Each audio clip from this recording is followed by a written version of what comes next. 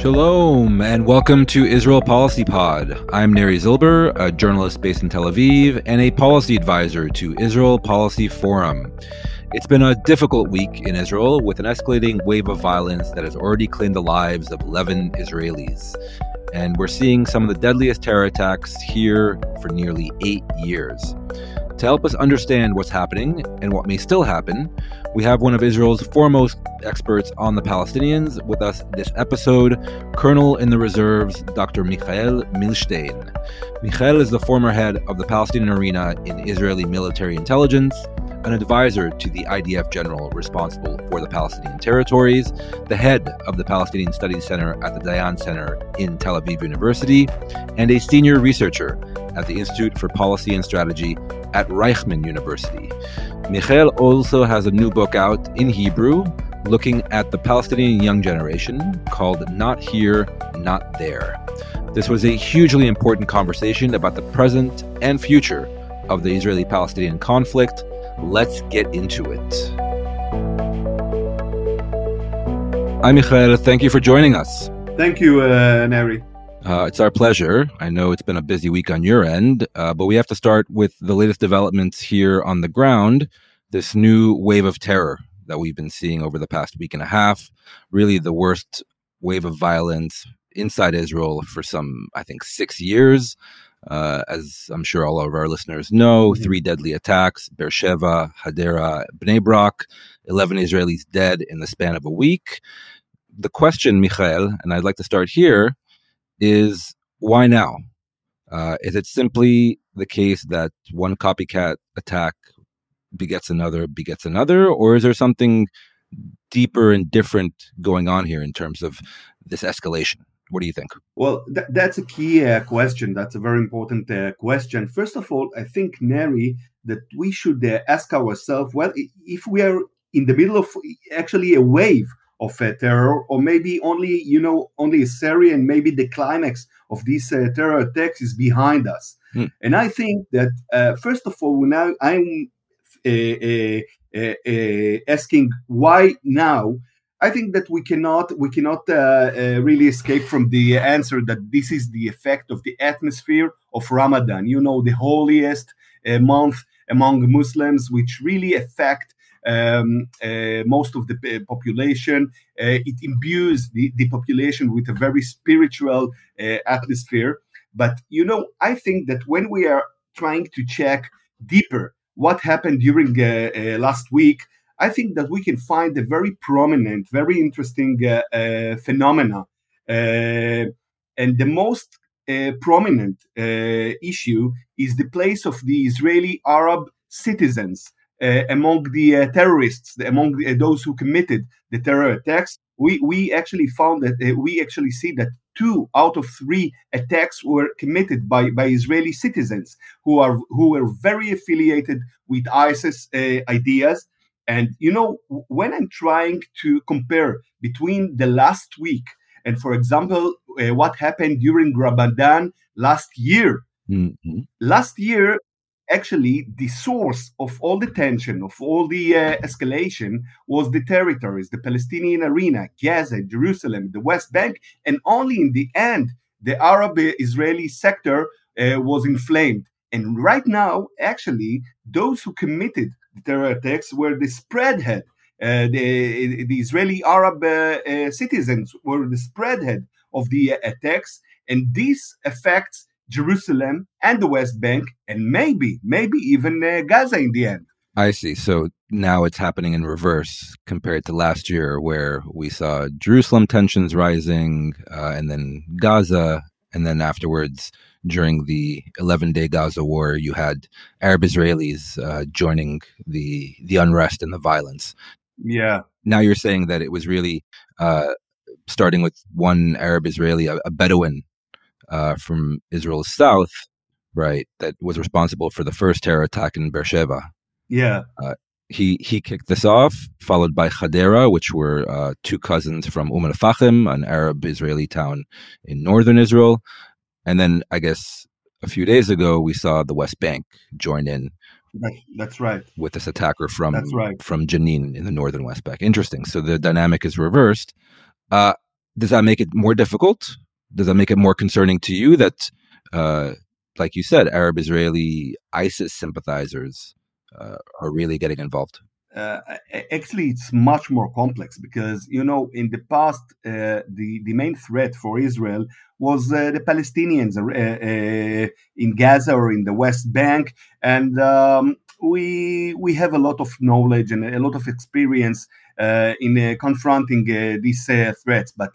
Uh, Today or last week, we are confronting or we are facing Israeli citizens. Those who committed the terror attacks were not Palestinians from the territories, were Israeli citizens. And here, Neri, I must emphasize that we are talking about a very marginal, very limited phenomenon among Arabs. I mean, the support of ISIS. I think that 99.99 of the Israeli Arab public really resist and even hate the idea of ISIS. But though this small group, and I really estimate in a very general manner that we are talking about between 100 maybe to 150 people in Israel, in the Arab sector in Israel, who support this idea, but they are very lethal, and they really affect the general atmosphere between Jews and Arabs in Israel, and they really can cause a deterioration in the very, very fragile equation, very fragile situation between the two societies in Israel today. Absolutely. So the question on everyone's mind here, the public debate in Israel has shifted from obviously shock and mourning with regard to the victims to now who is responsible. And a lot of the focus seems to be pointed at the Shin Bet, the Internal Intelligence Security Agency here in Israel. How come these ISIS sympathizers, two of whom had spent time in prison and were known ISIS sympathizers, how are they not on anybody's radar? Mm-hmm. And then more recently, the Bnei Brak attacker from Jenin in the northern West Bank, apparently he got into a car with an M16 rifle and drove all the way from his village, Yabad, and nearby outside Jenin. He drove from the West Bank right into Bnei Brak. So what do you think? Was there an intelligence failure here? Should they have been picked up previous? I think, Neri, it's obvious that there were gaps, professional gaps in the two attacks that were committed by Israeli citizens and the terror attack in Bnei Brak.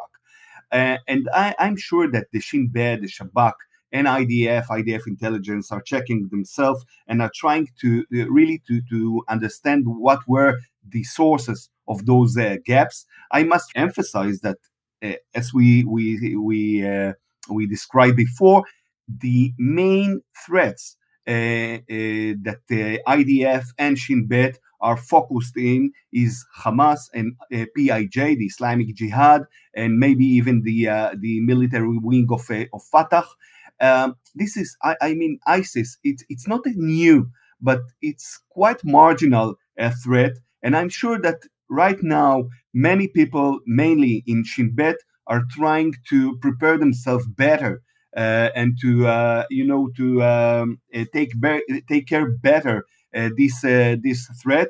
And the optimistic point right here is that, as we described before, there is no social support in ISIS members or ISIS supporters among the Arab Israeli society and among the Arab society in the territories. So I think that I'm not saying that it's going to be a very easy job, but it's much less complex than facing Hamas or PIJ or other terrorist groups in the Palestinian arena. Right. And in your opinion, do you think these were lone wolf attacks, quote unquote, or was it a bit more organized? I mean, we saw in two cases the two cousins from Fachem, well armed, with assault rifles, and then the attacker from Jenin, He also seemed to get some support and some help,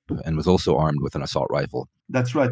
I think that the two cases you mentioned were not a part of, let's call it, a very organized or very institutionalized organization, but in between. They were not lone wolves, but they were also not, a part of a very organized military wings. They got support from other people, that's for sure. Mainly the attack in El Fahim, but they are still not, reflecting an institution or a very organized Network.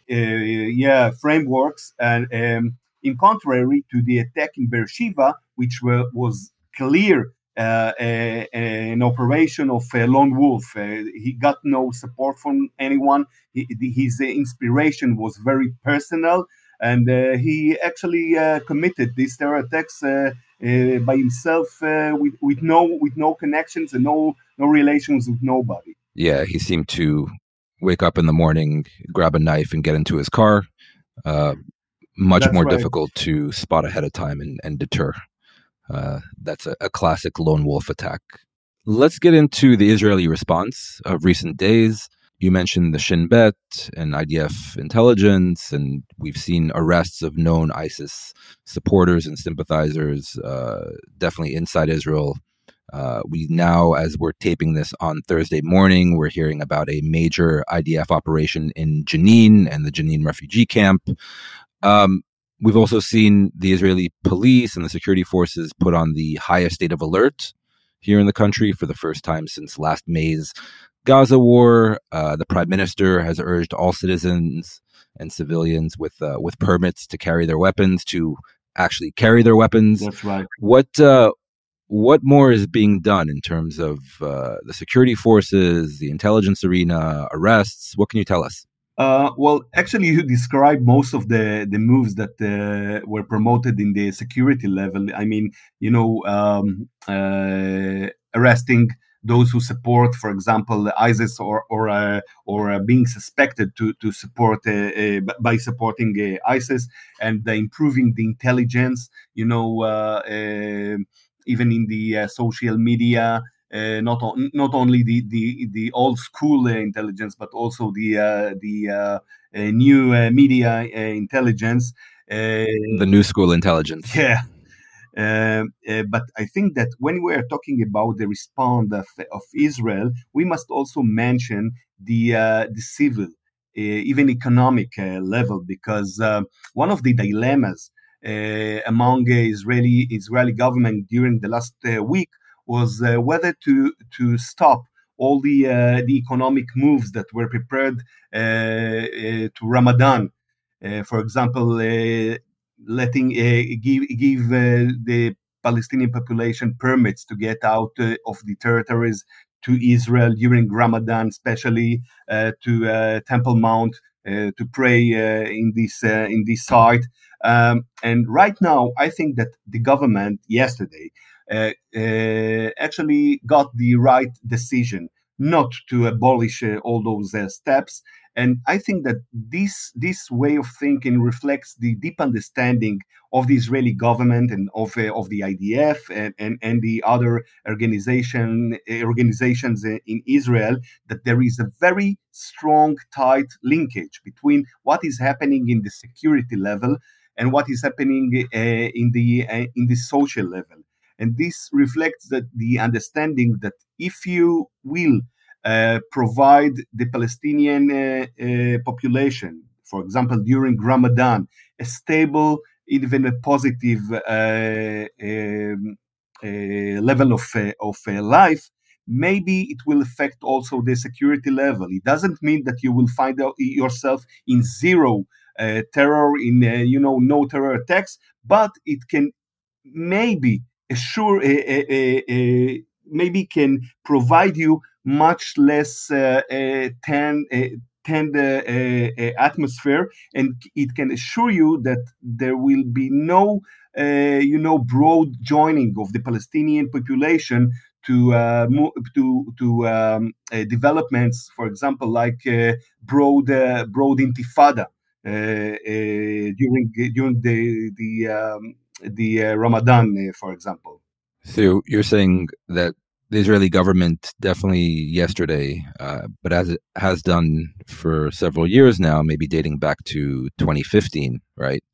That it tries to differentiate between the security threat on the one hand, terrorists, and the general population on the other. And that the way to actually differentiate and to positively induce the general population to not join the terror uprising or the violence is to actually maintain daily life in a positive way, not harm people's social or economic conditions. And so you're saying that yesterday, what we heard, the Israeli Security Cabinet actually did not cancel the planned easing measures and these Ramadan permits for West Bank Palestinians.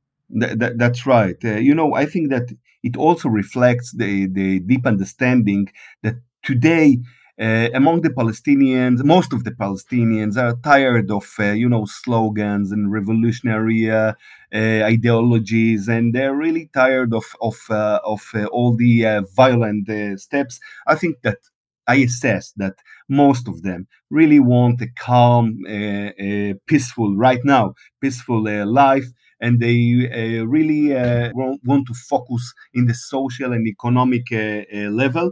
And Israel should really understand how to make a distinction between those who commits the terror attacks and the rest, the broad majority population in the territories, mainly in the West Bank. And so this Ramadan permit easing measures, we see thousands of West Bankers go pray on the Al-Aqsa Mosque in Jerusalem, and also they come into Israel proper, and a lot of them choose to go to the beach on the Mediterranean, which is not accessible right. to them. It's very popular. we you can be on the beach in Tel Aviv, and during Ramadan, you definitely see Palestinian families from the West Bank enjoying the spring sunshine. Do you think the government, by not canceling these measures, is taking a certain risk, though, that if there is an attack over Ramadan? I would, yeah, I would call it an area calculated risk. Yeah, for sure, there is always a risk that some of the Palestinians who got permits will commit terror attacks. But I think that when you're trying to analyze this decision in a strategic manner, you really understand that the advantages of this move is much more important than all the risks. Okay. I happen to agree, but I think we should just mention it for the record that politically, the current Bennett-Lapid government, if something does happen during Ramadan, its political position might become a bit more difficult. Absolutely. Michael, the question everybody wants an answer to really is, what can we expect moving forward? Do you think this quote-unquote terror wave, as some are calling it, will die down given the Israeli response? Or do you think it will continue during the beginning of Ramadan, throughout Ramadan? We've seen terror waves in the past, although this one happens to be, I think, deadlier than previous years. That's right. So what do you think we can expect moving forward? I hate to put you on the spot because nobody, I think the real answer is nobody knows, but yeah, that's right. That's what I wanted to say, but actually nobody can know. But really right now there is, of course, very, very heavy potential for escalation right now after the three terror attacks and the clash between IDF soldiers and the Palestinians in Jenin refugee camp. But I think that in the end of the day, Neri, there are two, I would call it explosives that can really cause a dramatic, broad escalation during Ramadan. The first is the economic, the civil explosive, and we describe it. But right now, I think that Israel is clever enough not to Harm that aspect. make. Yeah, exactly. Not to make this point much more explosive. And the other one is the Temple Mount. And right now, I think that if Israel will keep the two issues, the two explosive, contained, maybe we can pass this Ramadan in a relative calm atmosphere. We must also remember that Hamas in Gaza Strip is keeping this arena quiet, very calm right now. So I think that if Israel will keep economy stable, if Israel will keep Temple Mount mainly during Pesach, I mean the third week of Ramadan, uh, quite stable and will maintain the same status quo as now, maybe we can pass this Ramadan with no dramatic problems. I hope, I hope, and I I'm aware that maybe I'm trying to mix my wishful thinking with my assessments here. But the main thing is that we really should be every day during Ramadan very cautious and to check again what is happening in all aspects. I mean, economy and military and social, and even think about what will happen after Ramadan, not only during Ramadan, because even if we will pass Ramadan with very limited problems, it doesn't mean that after Ramadan all the problems will vanish. Not at all. Right. We must also think about the period after this month. So we'll get into that in just a second.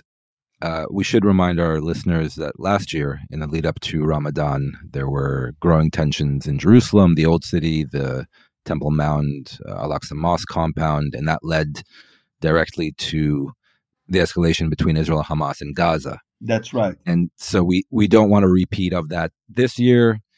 So hopefully the situation, especially on the Temple Mount and Al-Aqsa Mosque, will be kept stable, and that certain, say, provocateurs on both sides don't do what they did last year and lead us into a war.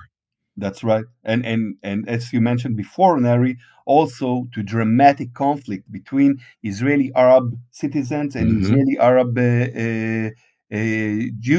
Jewish citizens, which was really, I think, that was the worst thing last year, even much more negative than the clash between Hamas and Israel. And I really hope that this kind of clash will not renew, because as I told you before, and as we described before, these Jews and Arabs in Israel are right now facing a very dramatic, very fragile point, and attacks like those who were promoted during last week can really bring both societies to a very, very negative ebb. Yes, and we don't want a repeat of last year. The internal riots and violence between Arabs and Jews in Israeli cities, something almost unprecedented. And we should also remind everyone that there is now an Arab-Israeli political party as part of the governing coalition. And so it could have not only impacts societally and in terms of security on the ground, but politically in terms of the current government. But hopefully all of this passes safely and quietly. Michael, I wanted to broaden our lens a little bit. You have a new book out in Hebrew for now, although it's supposed to come out in English in a few months. And the main focus of this new book is the Palestinian young generation, a hugely important topic, in my opinion. So I wanted to first off ask you to give us a sense of the scale of the issue in terms of the Palestinian young generation. And you primarily focus on all of those Palestinians in the West Bank and Gaza that were born in 2000, in the year 2000 and after, right? That's right. The First of all, thank you, Neri. The name of the book, by the way, is not here, not there. Lo po lo sham, or actually, it's a translation from Arabic bar bacher.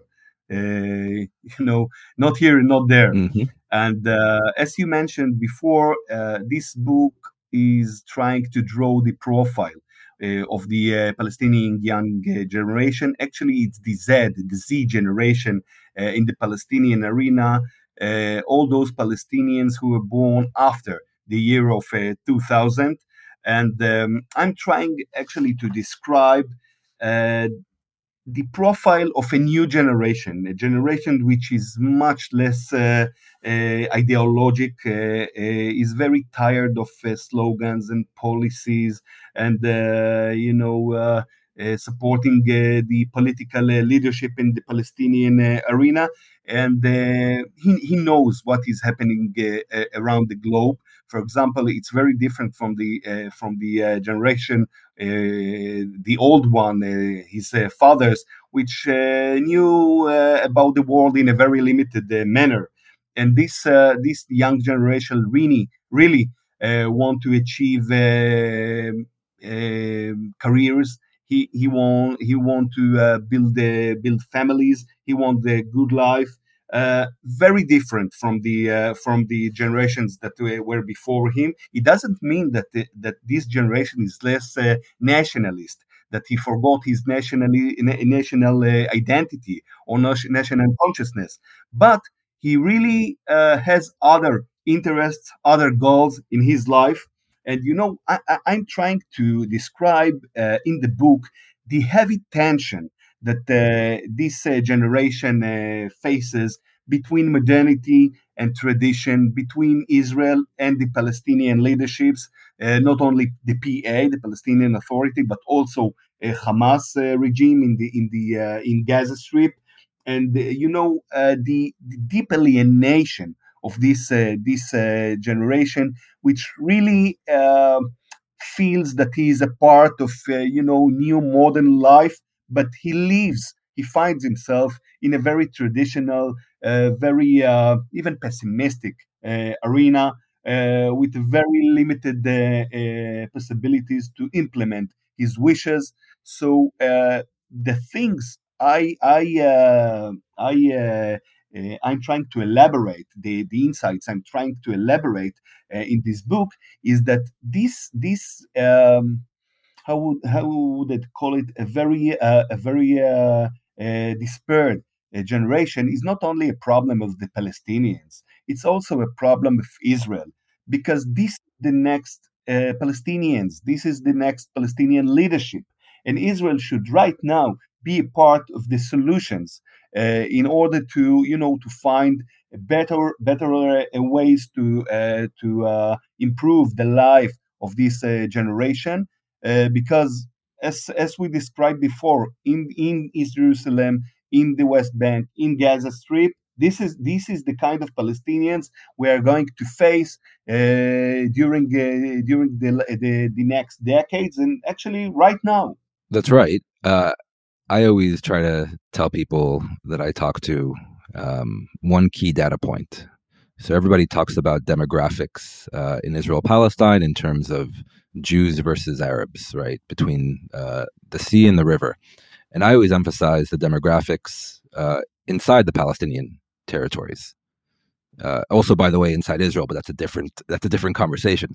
But the demographics inside Palestine. So you have around 2 million Palestinians that live in Gaza, and over 3 million Palestinians that live in the West Bank. So around 5.5 million all told. And I think, and correct me if I'm wrong, 70% of the 5.5 million are under the age of 30. That's right. A very young generation, one of the youngest societies in the world, actually. A massive youth bulge on world level, not even just relative to Israel. Exactly. And so I don't think people quite appreciate how young Palestinian society really is. And then looking ahead, what that actually means for the future. here on the ground. Yeah, it regards all the question we're asking ourselves, not only about politics and only about political and ideological questions, but a very practical questions about places of work and beds in hospitals and classes in schools. All these things are related to the questions of demography among the Palestinians. And there is another point we must also mention, Neri, and it regards the political level. All this young generation, as we described before, is very cynical toward the political activity and toward the ideology, political parties. yeah, that were very popular among Palestinians in the past. And when we are speaking with Palestinians, maybe mainly from the young generation, you can see that many of them today support the idea of one state situation, not a one state solution, one state situation, which means a state, one entity, one political entity between the river, the Jordan River, and the sea. And they really want to be a part, citizens of Israel. It doesn't mean that they forgot their national identity. But in 2022, they want good life. They don't want only independence or, a possibility to wave their flags, their national flag, but they want also to get social insurance, and they want to get out of the territories via Ben Gurion or via other border crossing with no problems. And you really can see that a lot of Palestinians today are supporting this idea of being a part of a united entity.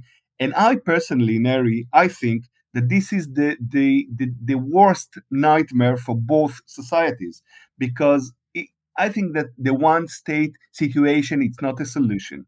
It's actually a Bosnian, Balkan situation, because if we will find ourselves in a very mixed situation, demographically, geographically, socially, economically, I think that it's going to lead us to a lot of clashes between the two peoples. And we should be aware of what is happening among Palestinians, and especially among young Palestinians in this point, because we can really find ourselves in this situation with no planning, with no intentions. But it will happen if no political progress will be developed. Right. It's a recipe for disaster.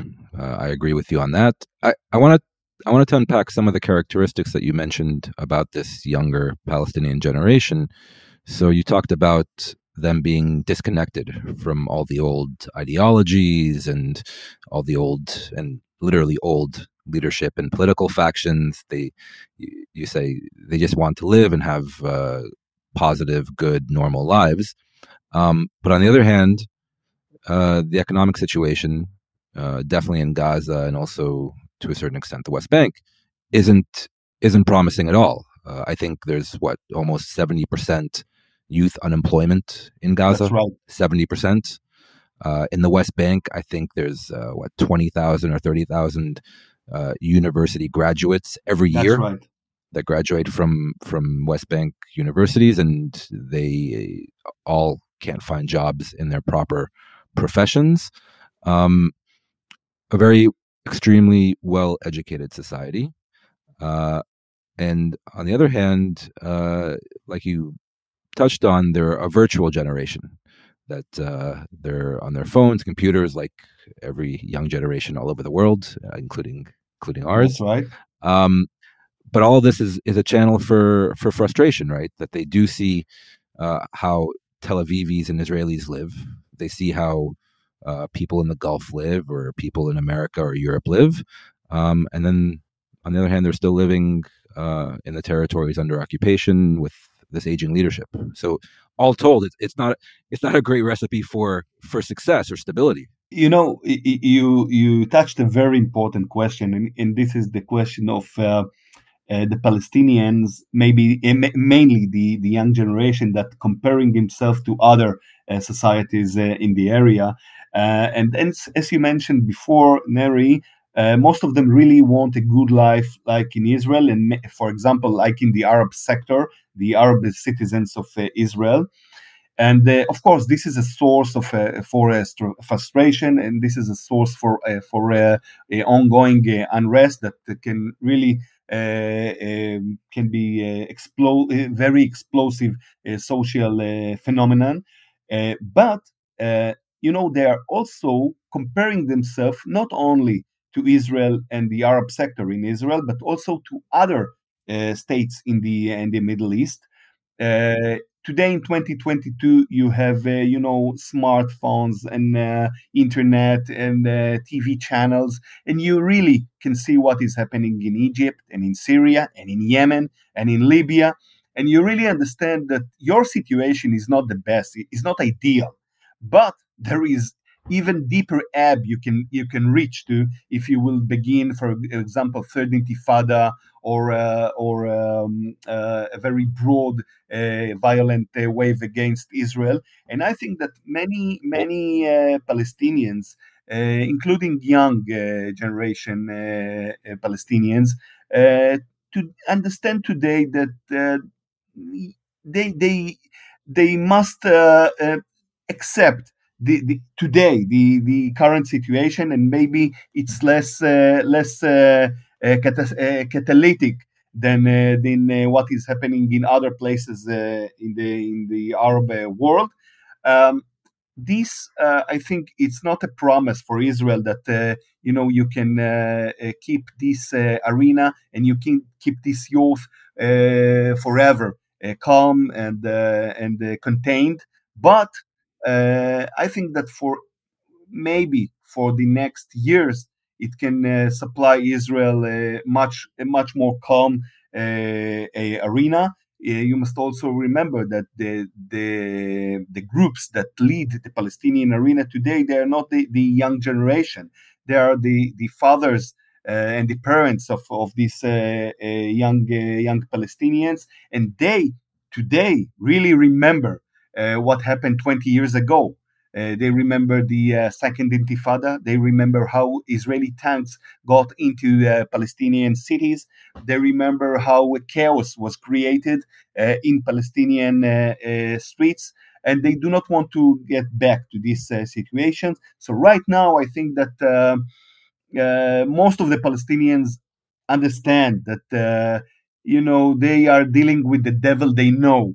It's less bad than what is happening in other places, but it's not a promise that forever it will be the same situation and the same way of thinking. So that's interesting that the relative aspect to it, that they do look around and say, okay, while our situation under occupation and without a resolution to the conflict is negative and bad, it could be worse. Is that, in your mind, the reason why the young generation hasn't taken to the streets, either a third intifada vis-a-vis Israel, or a Palestinian Spring vis-a-vis the Palestinian Authority leadership and Hamas? Yeah, absolutely. I think that this is the answer. When I'm trying to understand why for about a decade, which was full of problems, full of clashes between Israel and Palestinians, no third intifada took place, and the PA, which is quite a weak regime, is still active, and wasn't and didn't collapse. I think that the answer is that most of the Palestinians today understand that relatively their local situation is better than in other places, and that if they will promote dramatic moves like broad protest against their own regime or violent conflict struggle against Israel, maybe they will lose the level of life, all the achievements they got during the last decades. And I think that this is, a collective way of thinking that is really dominant today among Palestinians. Okay, but not a guarantee that this will continue. That's right. This is the most important point. It's not a guarantee. It doesn't mean that forever Israel can promote the same tools, economic tools. It is being called in Arabic eliktisad salami, the economic peace, and to keep the territories, the Palestinian arena calm. It means that right now it's a very effective tool, but it maybe in 1 year, 2 year, 5 years, it's not going to preserve its effectiveness. And yeah, I really hope that in Israel, those who are responsible for strategy toward the Palestinian arena understand this problematic point. So let's get into that. Obviously, we have a new government in power now, almost 10 months, led by Prime Minister Naftali Bennett and Foreign Minister Yair Lapid and Defense Minister Benny Gantz. And they've adopted what they like to call a strategy of shrinking the conflict. This paradigm where, okay, there's not going to be a big diplomatic push or a resolution to the conflict, but that in theory you can make life better for Palestinians, both in the West Bank and Gaza. You kind of shrink the friction between Israel and the Palestinian population. Some would call it shrinking the occupation.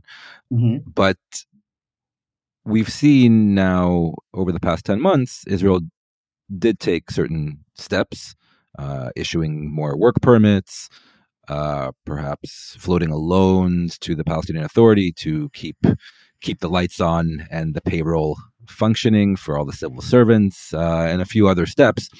In your opinion, has enough been done so far by Israel? Given the new paradigm that they've promoted. Yeah, I think that Israel can be more generous toward the Palestinians. Israel can give them more economic gestures.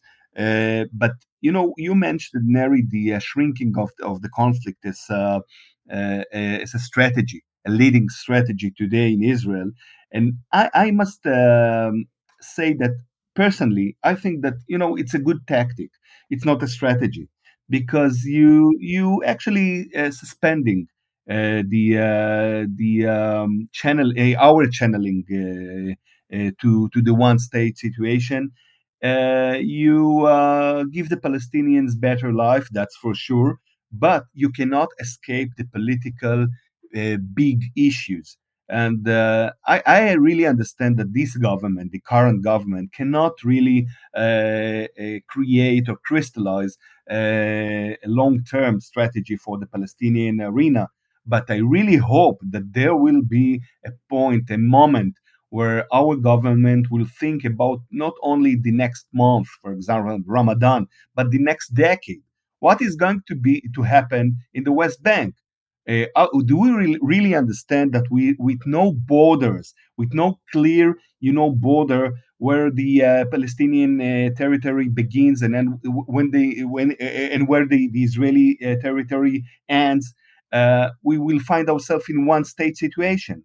And for example, for Gaza, do we really understand that when we are continuing the current situation, the current policy of promoting dramatic economic projects to Gaza, permits to 20,000 workers to get out of Gaza every day and to work in Israel?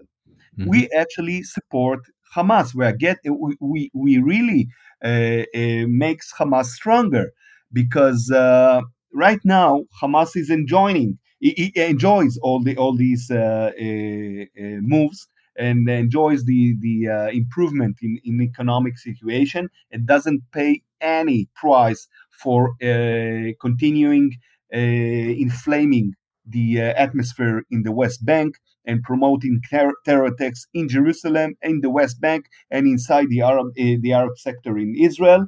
And do we really think what will happen, for example, in Gaza in 2030? Do we really think that I don't know. Maybe the young generation will protest against the Hamas regime and will cause the collapse of this regime. Do we believe that there will be any point when the PA will return to Gaza?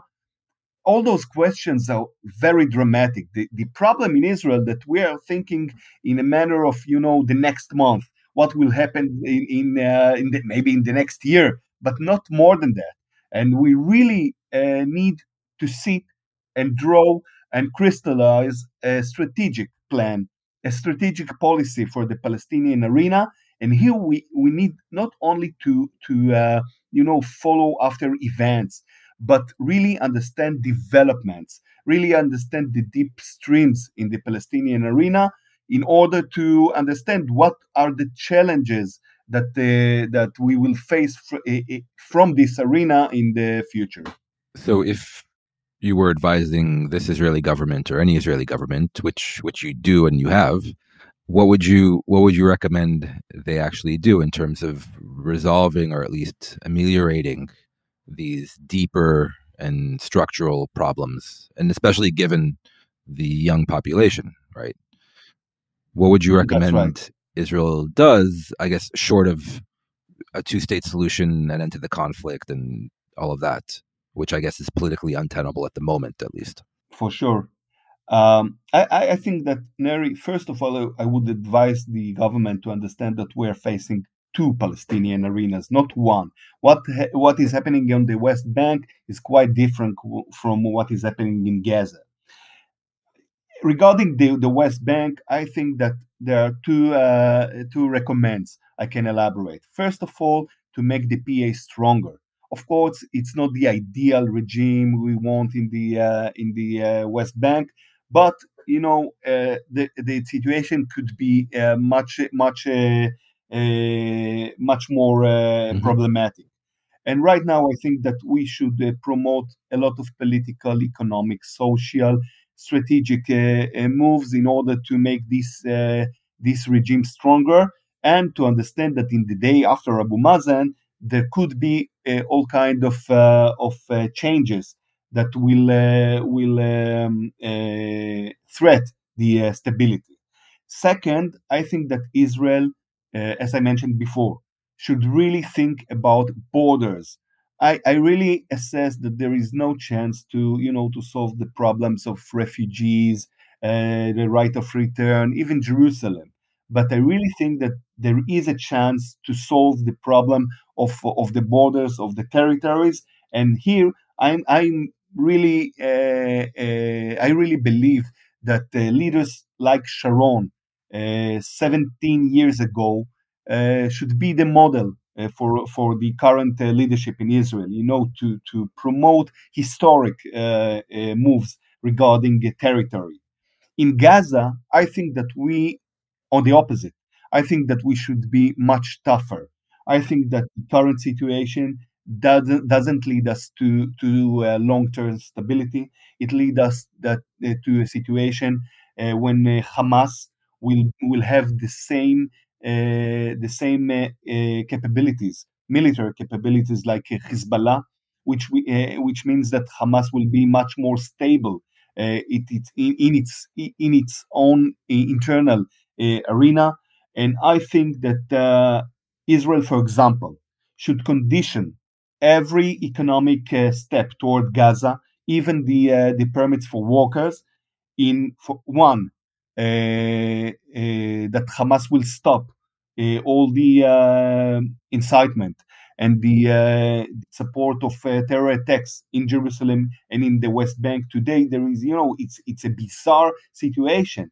In Gaza, the situation is very calm, but on the other hand, Hamas actually feels quite free to promote violent steps in the West Bank, and in the same time, Hamas gets all the gestures from the civil gestures from Israel, and it's unbelievable. And the other point, I think that Israel should demonstrate much tougher attitude is the issue of the Israeli soldiers and Israeli citizens that are in the hands of Hamas. It's impossible that we are not conditioning the economic moves in any progress or any flexible policy of Hamas in this point. At this point, and I think that the time arrived that we will be more tough toward Hamas, even if it means that maybe there will be clashes, maybe there will be escalation, military one. But I think that on the long term, it's better than the continuing with the current policy. So it's interesting. You and many other Israeli Palestinian affairs experts in media and in the security services actually do call for a tougher position on Hamas and Gaza. But the politicians, I think, have a different idea in terms of just maintaining right. calm. I think that's a conversation for a different time. Hopefully, right. we get through the coming days and weeks unscathed, and that stability and quiet are returned to Israeli streets, and that we pass through the holiday period quietly.